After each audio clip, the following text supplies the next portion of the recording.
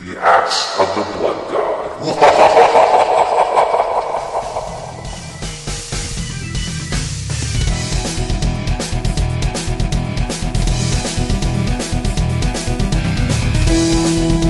Welcome to another episode of Axe of the Blood God, US Gamer's official RPG podcast.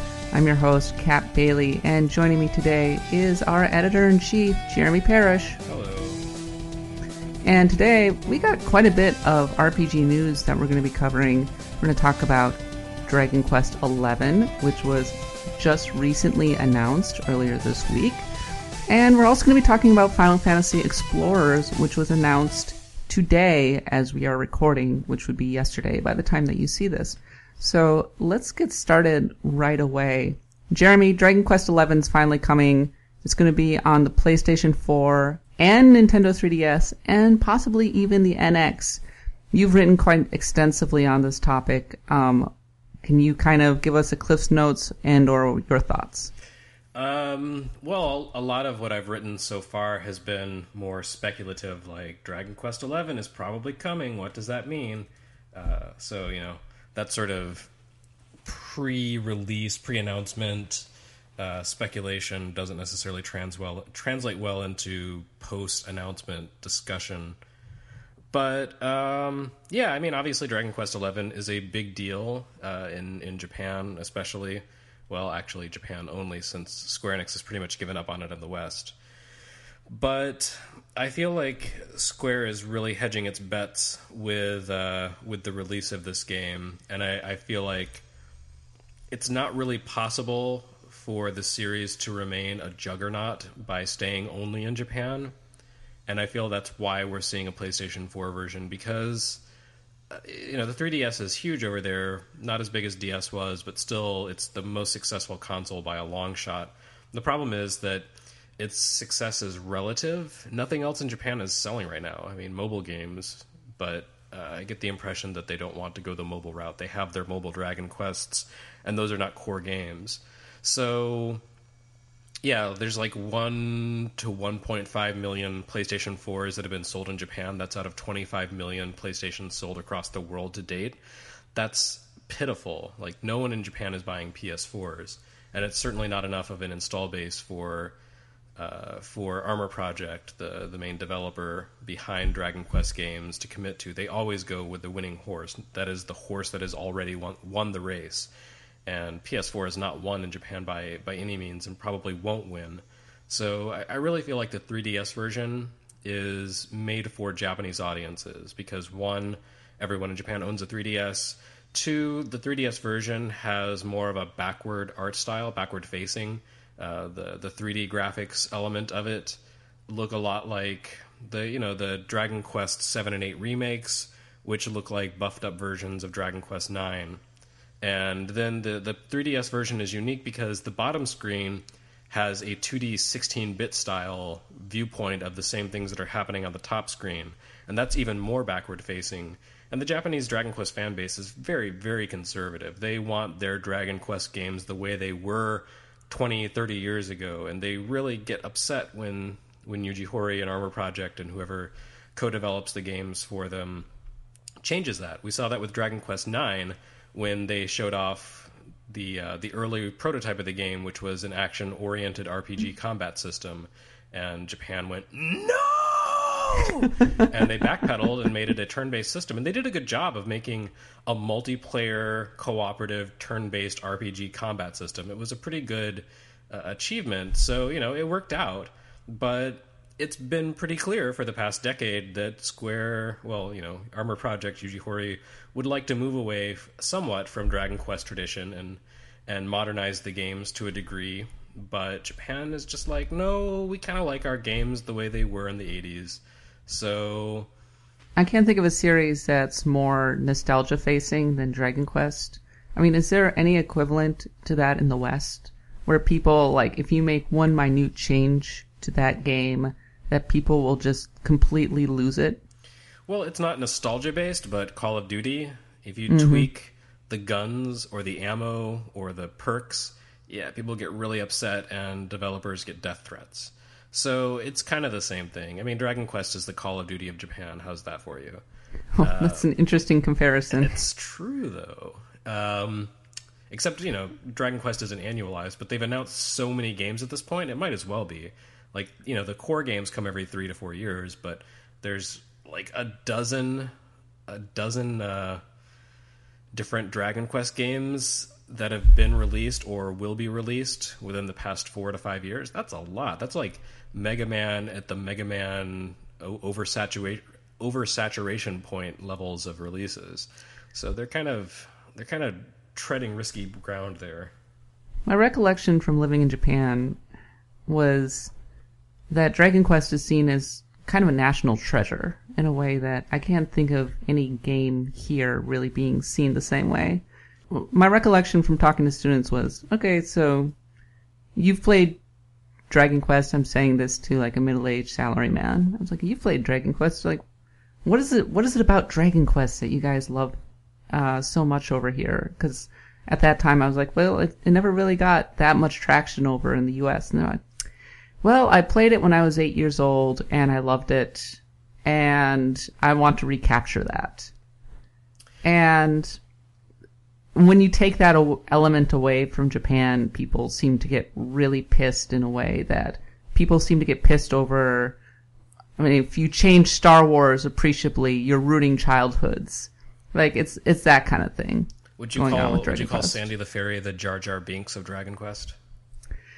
No, she got a lot of hate over in Japan. I remember they were giving 1-star reviews like candy to that game on Amazon. But so yes, she is. I liked her. She was all right. Yeah. Maybe she was localized well. I think there's that, and I think, Jar Jar was mostly upsetting to people who loved the original Star Wars trilogy. Kids thought he was great.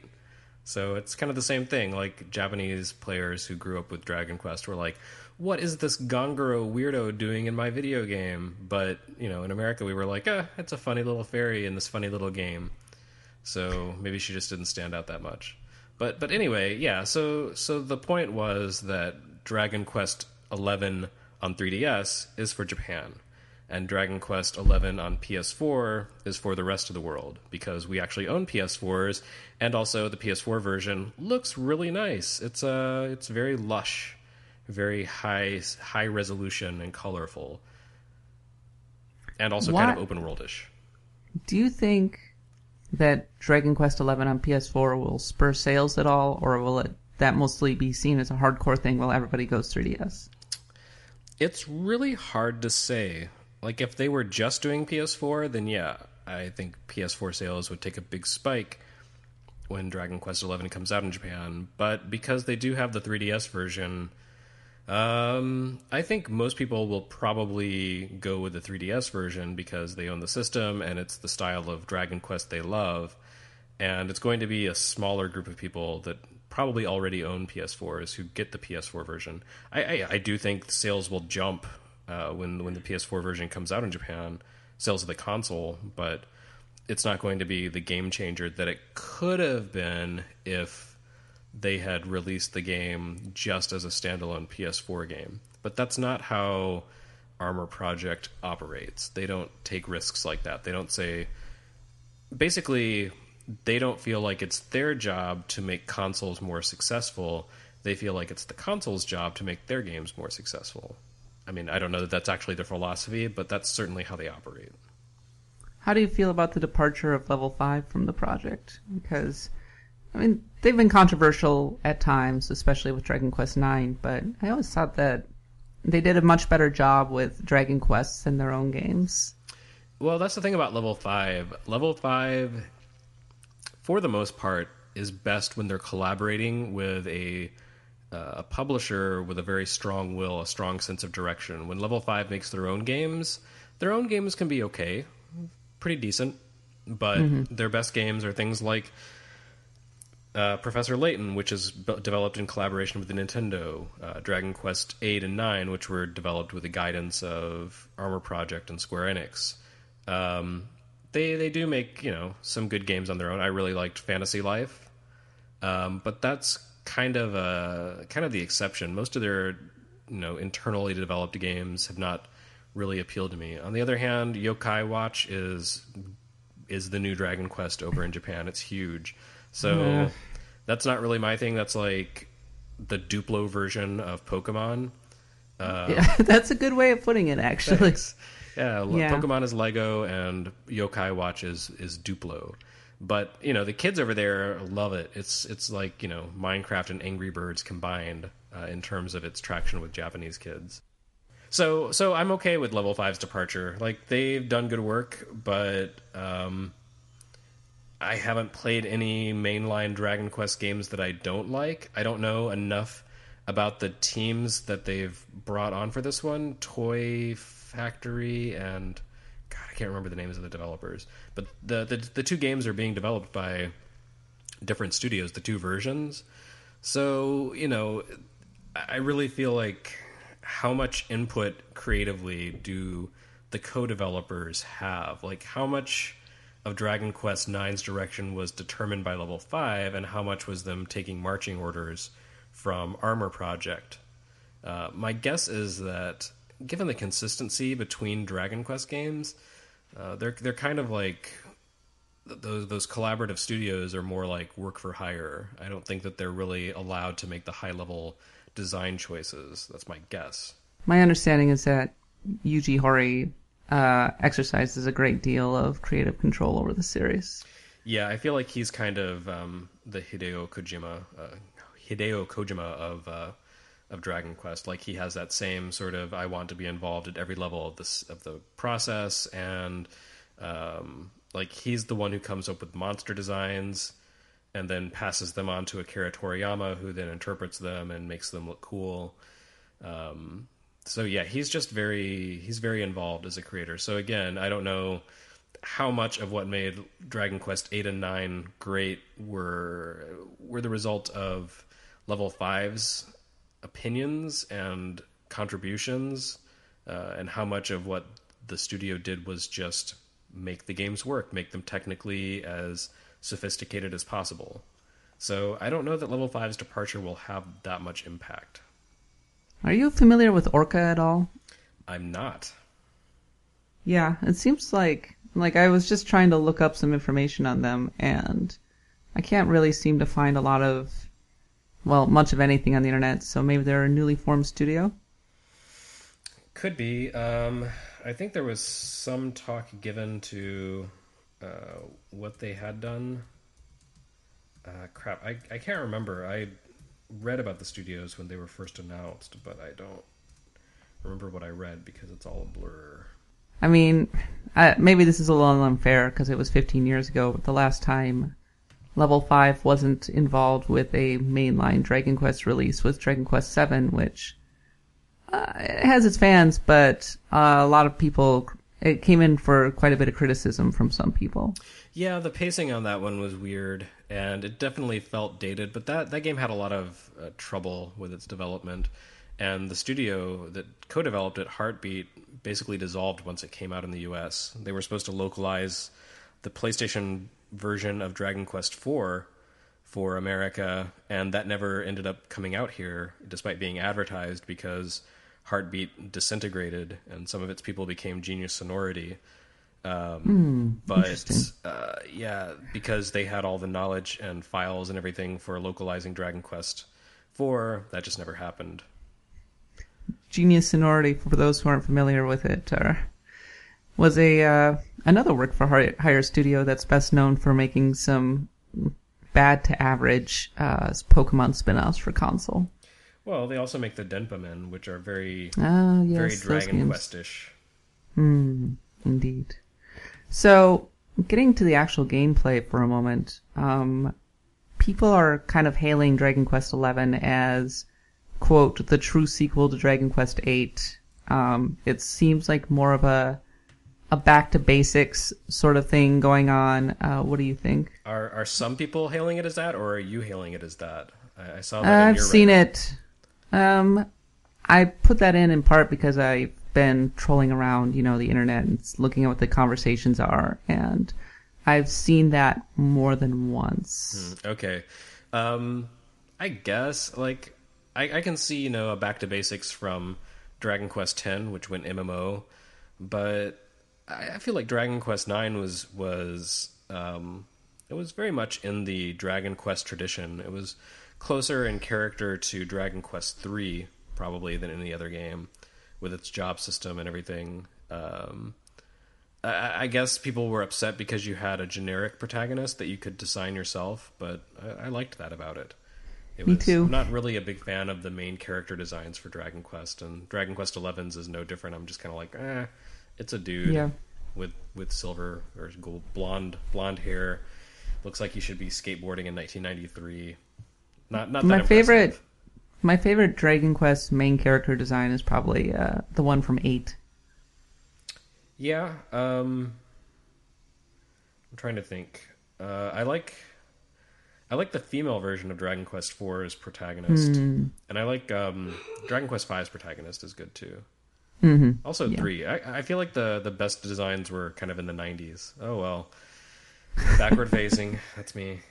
No, 8's was okay. So, in terms of actual gameplay, I suppose I will say that I will miss the online co-op elements from Dragon Quest IX because... Is it confirmed that those are not in? He said that it was going to be offline. Okay. So, that to me suggests that it's not going to have co-op. Well, Dragon Quest IX didn't have online co-op. It was local only. Sure. I'm curious to know what they're going to do in terms of local, in terms of connectivity, because that was Dragon Quest IX's big thing was its ability to do the Street Pass before there was such a thing as Street Pass. Like, that was kind of its shtick. The trading maps and everything, visiting other people's inns. Yeah, that was a big part of its longevity and lasting appeal in Japan, especially. But even here at conventions, once it came out here, like there was about 2 years where when you went to PAX, all you got were people street passing Dragon Quest, and it was a really big part of the game's identity. I don't know that people necessarily played cooperatively together, and in fact, if you ever street passed with Japanese players who had hundreds of hours sunk into the game, you would find that they played together like co-op maybe 90 minutes or something. Like, it wasn't really that big a deal, but they definitely have to do something with the street passing, because the 3DS has Street Pass in part because Dragon Quest IX was so successful. So that'll be tricky because, PS4 doesn't really have that, but the games are supposed to be sort of the same. That's what I was going to say, is that if the 3DS version ends up having that, it's going to be quite a bit different from the PS4 version. Speaking personally, I did actually play the co-op quite a bit in Dragon Quest IX. I would get together with friends, and we would go and do the maps, and get treasure and that sort of thing. And they would run me through, like, the metal slime dungeon, to get me tons and tons of experience, which was really great. And I had a couple friends who ended up buying Dragon Quest IX and playing through it together, which it wasn't, strictly speaking, designed to be a co-op RPG in that fashion, but, I mean, it was possible. And that's what they did. And they later told me that if that feature hadn't been in there, then they probably wouldn't have picked it up. And it seems like if the 3DS version does actually come out here, then having that kind of co-op element would add a lot to it and serve to kind of differentiate it from the PS4 version in the West, outside of the fact that it's portable and has different art.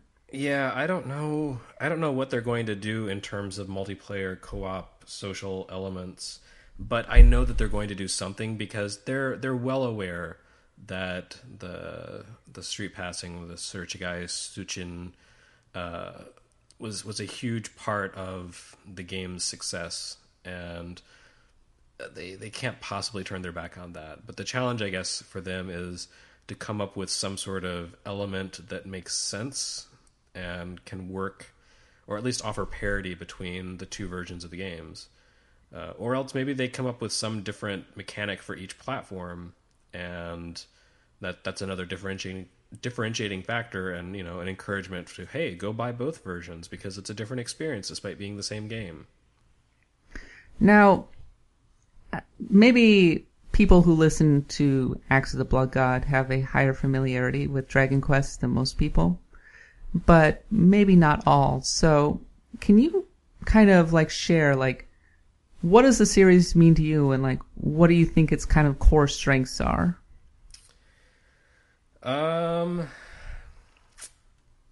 So I'll answer the second question first. I think the core strength of Dragon Quest is its accessibility.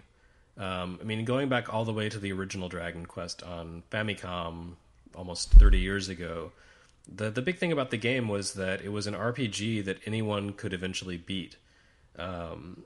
It's very fair about being difficult. There is a lot of randomness to the game, random encounters, critical hits, things like that, and a bad streak of luck can really ruin your day. But when you die, you're sent back to the last place you saved, and you lose half your money, but you keep all your experience. So, there is a penalty for dying, but you can put your money in the bank, and it's safe. So anything you put in the bank, you don't have to worry about losing. And then you go out on an adventure with no money in the bank, and there's basically nothing to lose. Like, any money that you earn while you're out foraging into difficult territory, you're going to keep half of it when you die, and any experience you gain from destroying enemies, any level ups you gain, new powers, you'll keep those too. So you can just kind of keep throwing yourself at these challenges until eventually you're strong enough to overcome them. And that's not like a trial and error style of gameplay. It's more like persistence pays. So there's that, the fact that you can beat the game if you're a kid or, a 60-year-old who never plays video games. Like, it can still be accessible. Also, another strength is the artwork. Akira Toriyama does all the character designs and all the monster designs, and he's really made some of the most iconic and memorable video game creatures ever. Like, if you've paid attention to Dragon Quest Builders, the Minecraft clone, like seeing a classic Dragon Quest dragon, a green dragon wandering around in Minecraft form, is pretty fantastic. You instantly recognize it, but it's still been processed in voxels.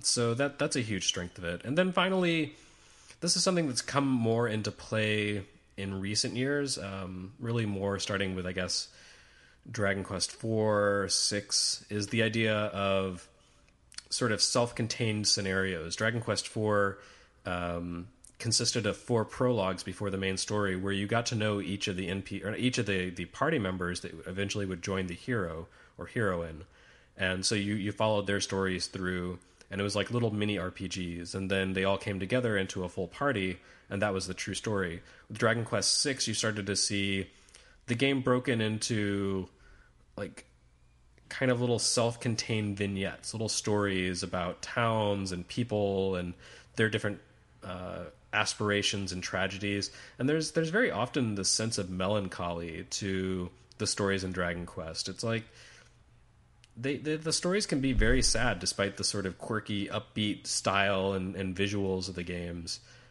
So, underneath the sort of light, glossy pop art appearance, there is a bit of solemnity to Dragon Quest that I think lends it some substance that it might otherwise not have, that you might be surprised exists. So it's kind of hitting on all these fronts, like accessible gameplay, appealing artwork, and really engrossing little mini stories. So it's kind of like a perfect little representation of what a great RPG should be. And it's extended out to the spin-offs. I actually personally had played Dragon Quest when it came to NES, and then sort of didn't really pay attention to the series after that until 2005, 2006, when Rocket Slime came to DS. And that's not a core Dragon Quest game. It's a spin-off, kind of an action RPG-ish sort of game, more action than RPG.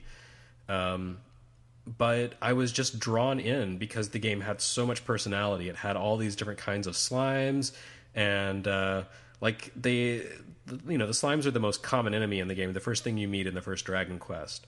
But over the years, they've designed more and more unusual spin-offs of slimes, like flying slimes with tentacles that can heal you or heal each other, ocean slimes with seashells, snail shells, and so on and so forth, metal slimes, poisonous bubble slimes. So, all of these were sort of brought together in this little cartoon spin-off where you play as the lowly slime. And it was just really a fun, interesting game because it gave me this taste of the world that had developed around Dragon Quest in the years since I played the original.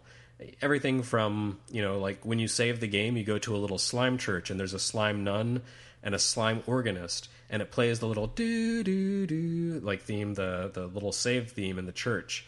And everyone did a little happy slime dance in sync with each other.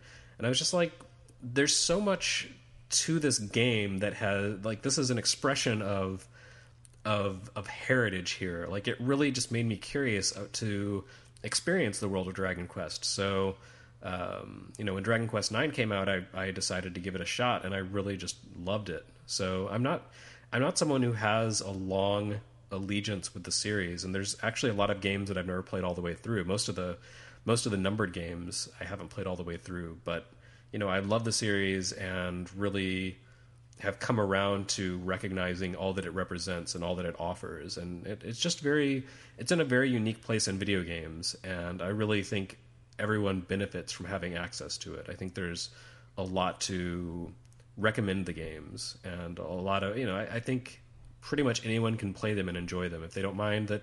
Yeah, it is kind of old fashioned, but it's old fashioned in a good way. It's not primitive.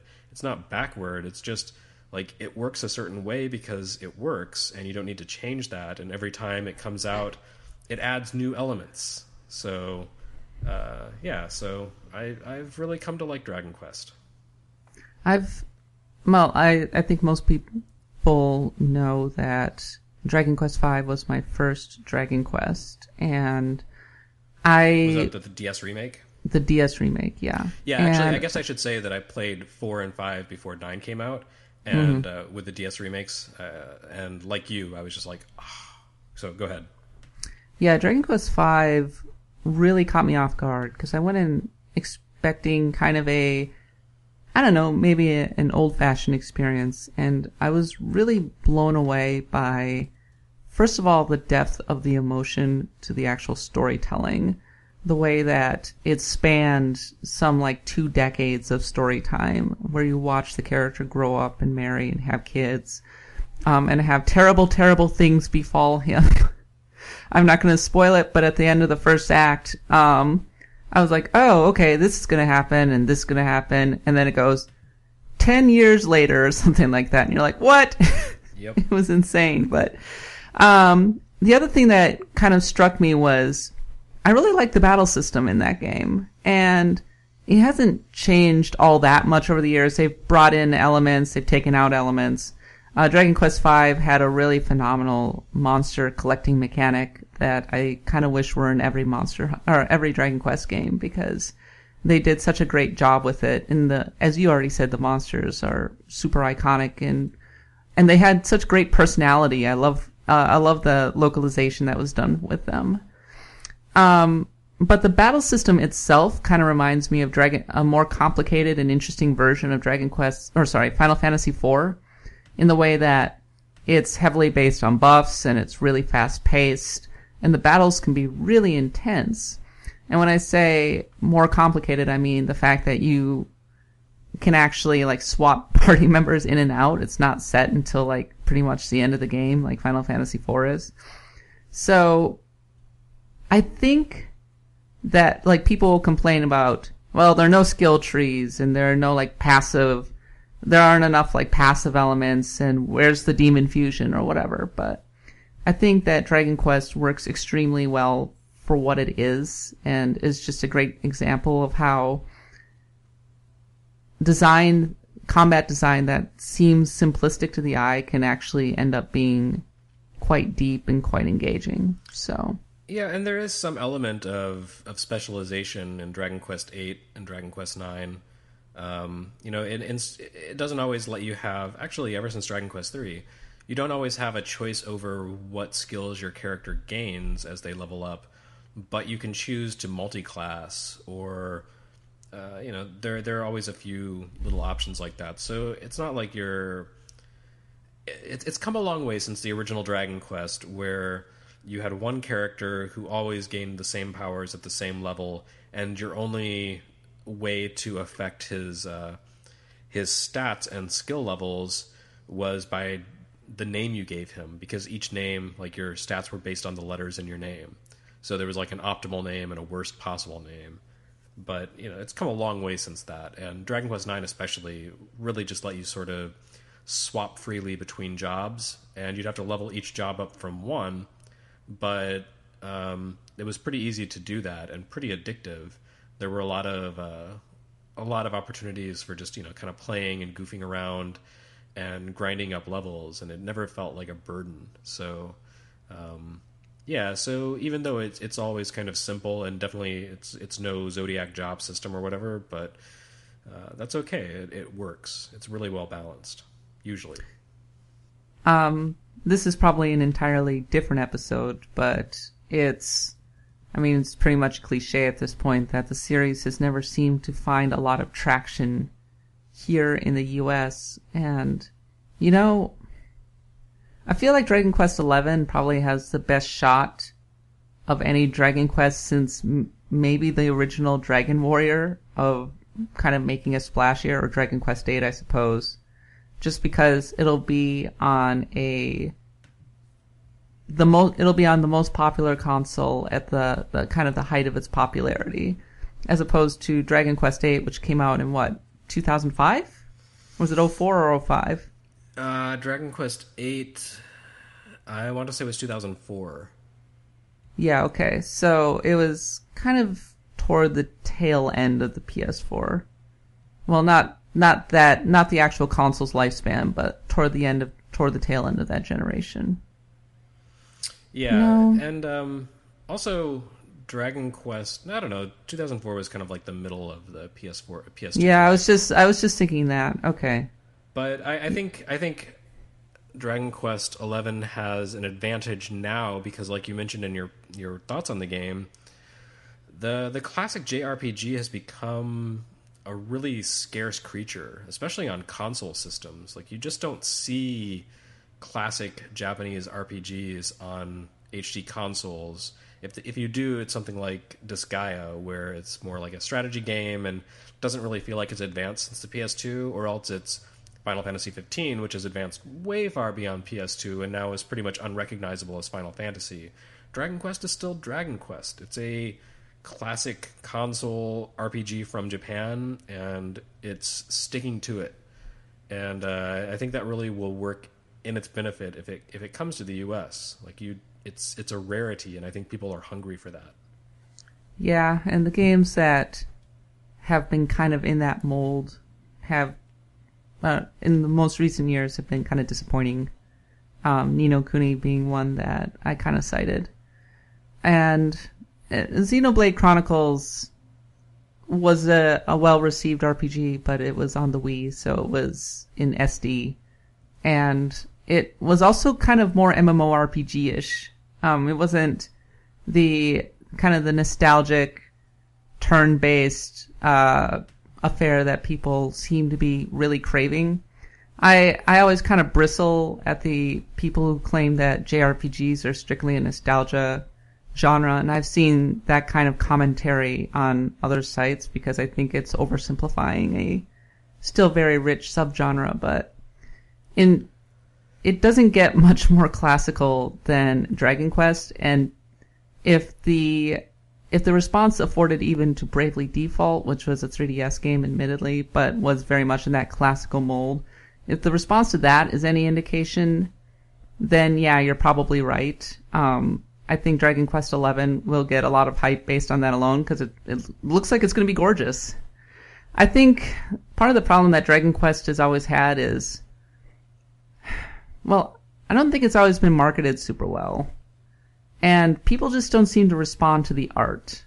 Maybe because it's got that kind of Dragon Ball look, I'm not sure. Or there's just...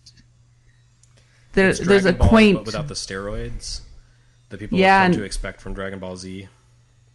and there's kind of a quaint feel to it almost. Not simple, but it's not going out of its way to be cool or edgy or anything. It's almost like a fairy tale in its own way. So it doesn't jive with, say, Final Fantasy, which is cool. If you kind of get what I'm saying. Yeah, but you know, if trends over the past few years have proven anything, it is that the gaming audience has expanded and diversified, and that there is room for a really wide variety of playstyles in games.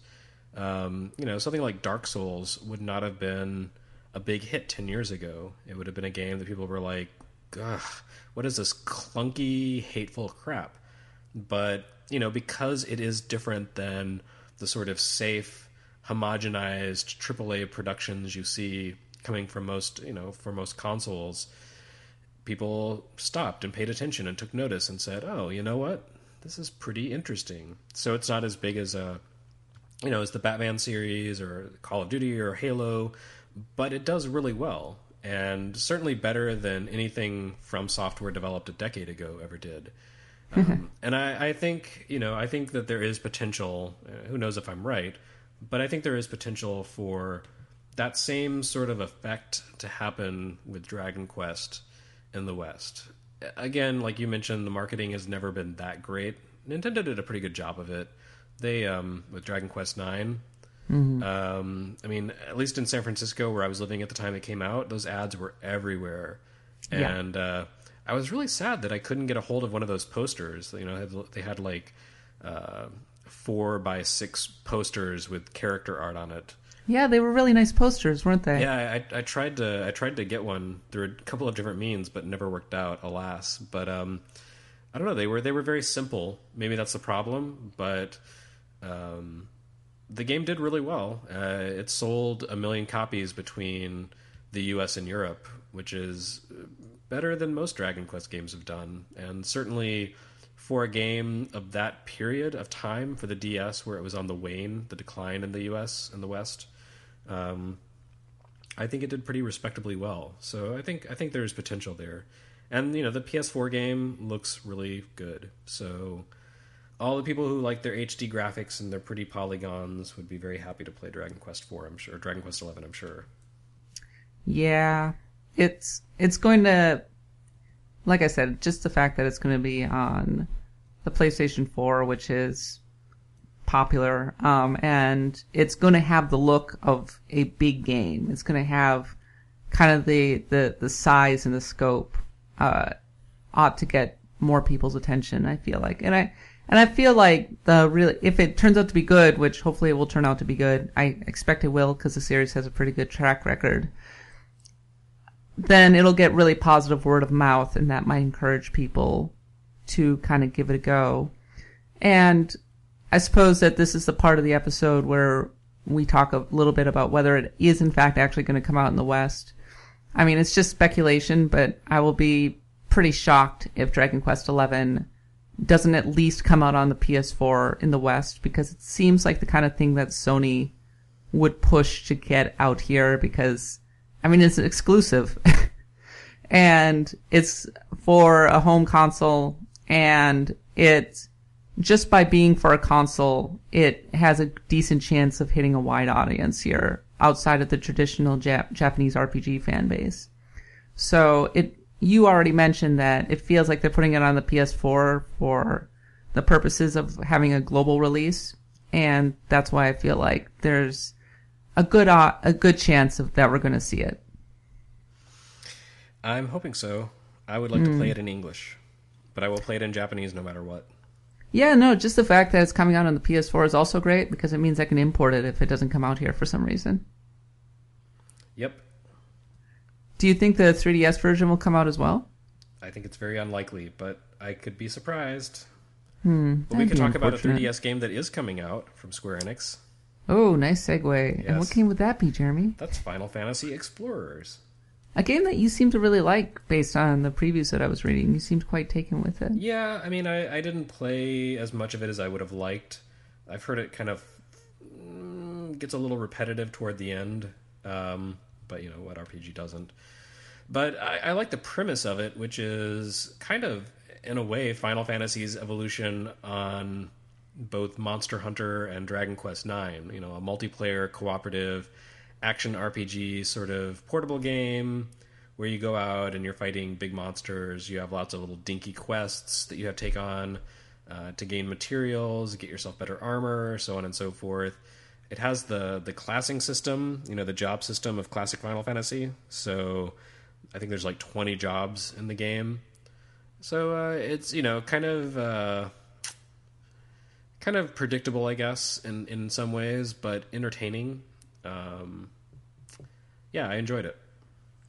By the time that you, the audience, hears this episode, an article that I wrote about it should be up on US Gamer, and in it I kind of commented on how it's kind of coming out at the perfect time for Square Enix, because I wouldn't necessarily say that Monster Hunter 4 was an overwhelming hit, but it did sell more than 1 million copies between Europe and North America as of April. And I just see way more people playing Monster Hunter 4 than I have ever in the past. And I think the reasons for that are pretty obvious. The fact that it's on, for example, the Nintendo 3DS instead of the PlayStation Portable, which means that people can actually access it and play it with their friends, makes a big difference. So now that people kind of have a taste for the monster hunting genre outside of the really hardcore community that has kind of coalesced around that series, people may be more kind of amenable to trying out something else. And of course, Final Fantasy Explorers does have that Final Fantasy branding, so it'll have all the familiar characters and the jobs, as you already mentioned, and it's apparently faster paced, I'm guessing. It sounds like, than Monster Hunter 4. Yeah, by far. Yeah. So in that regard, it seems like it would probably demo better and encourage more people to pick it up. And the other thing that I've been hearing is, I guess it has more structure, that people compare it to kind of a hybrid of Monster Hunter and Crystal Chronicles. I could see that. Yeah, it's not like multiplayer co-op is entirely new territory for Final Fantasy. It's just Crystal Chronicles was its own little thing. And just the fact that it has more structure means that it might lure in people who might otherwise be kind of averse to the kind of open-ended nature of Monster Hunter. So it'll be, I feel like when it comes out next January, it will be kind of in the best possible place to succeed. And that will have a lot to do with, well, and I mean, its success ultimately will probably have a lot to do with how good it actually is. I went and kind of looked to see what Japanese gamers were saying about it, and I was surprised to see that it gotten kind of mixed reviews over in Japan. Take it with a grain of salt, but on Amazon Japan, they were complaining about the fact that they said that they had reached the ending in like 9 hours or so, which isn't extremely long for an RPG of that kind of game. And they were complaining about things like traveling, because you have AP that drains when you're running, so you have to slow down, which slows down the pace a little bit. So those are things to keep an eye on, but obviously we'll be reserving judgment for when it comes out. But if it does turn out to be really good, then it should get positive word of mouth and do pretty well for itself. Yeah, and it is nice to see Square Enix remembering, oh yes, the 3DS exists. We should make some of our games for it available in the West. Because they've been kind of poor about that lately. I don't know if I'm going to be picking up Final Fantasy Explorers. Well, I mean, I'll probably be reviewing it. So you're part of the problem. I know, but I don't know. I'm not a big fan of that kind of game. And, you know, the fact that it's an action game, well, it's an action RPG, and it doesn't have leveling, like, are kind of like, oh, okay, yeah. And I don't play well with others, Jeremy. I'm the kind of kid who sits in her room and plays by plays games by herself. So, yeah. So I don't have any friends. That must be difficult. Yeah, I know. So that makes it kind of hard to play Final Fantasy Explorers with other people. I guess you could play with people you hate. That would be interesting. Anyway, so it sounds like you're pretty excited for it, though.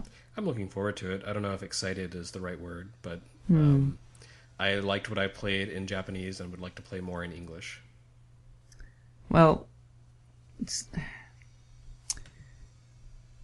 you already mentioned that it's nice that Square Enix is remembering that the 3DS exists over here.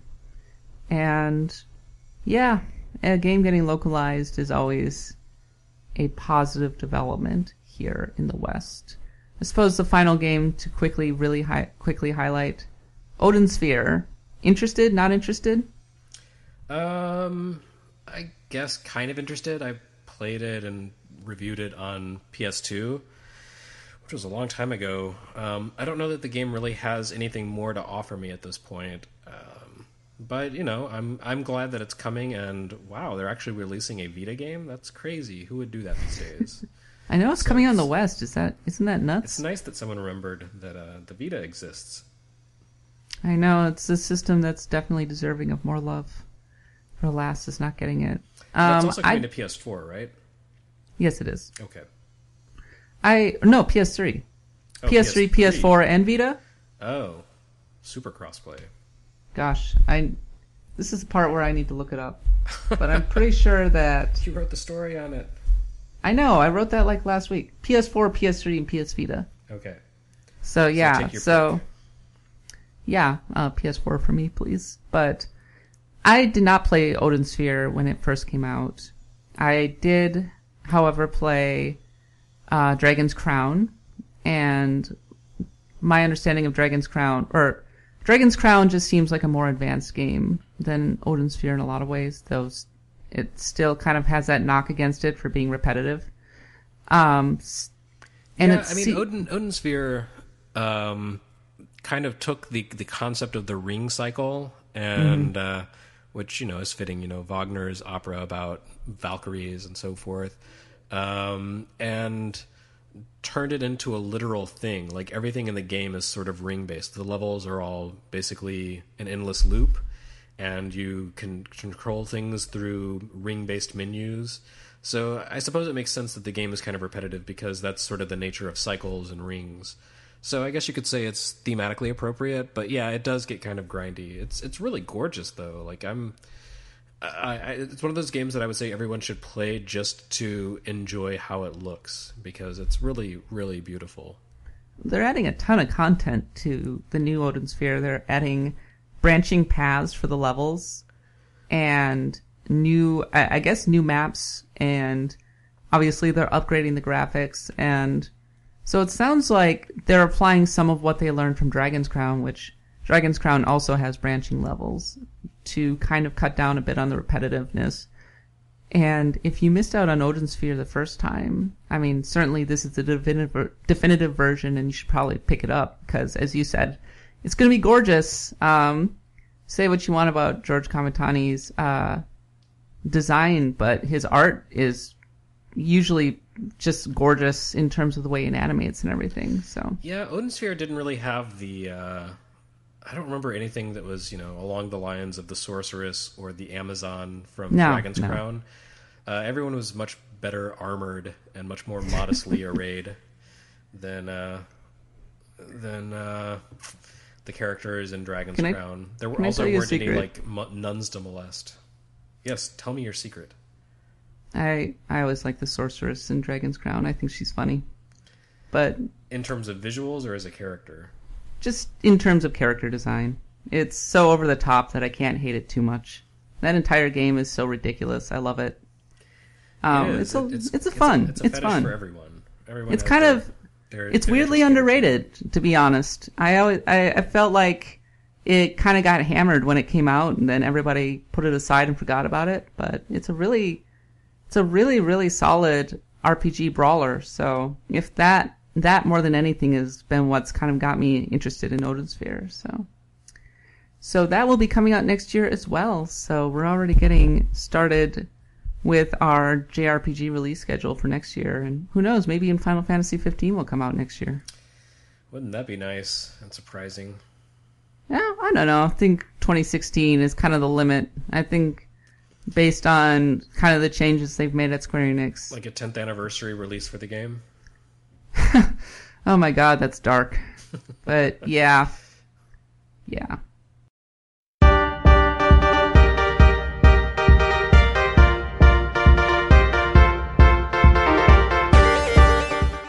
Alright, so that's the end of our episode. Jeremy, where can we find you? You can find me at, usgamer.net. I'm on Twitter as GameSpite.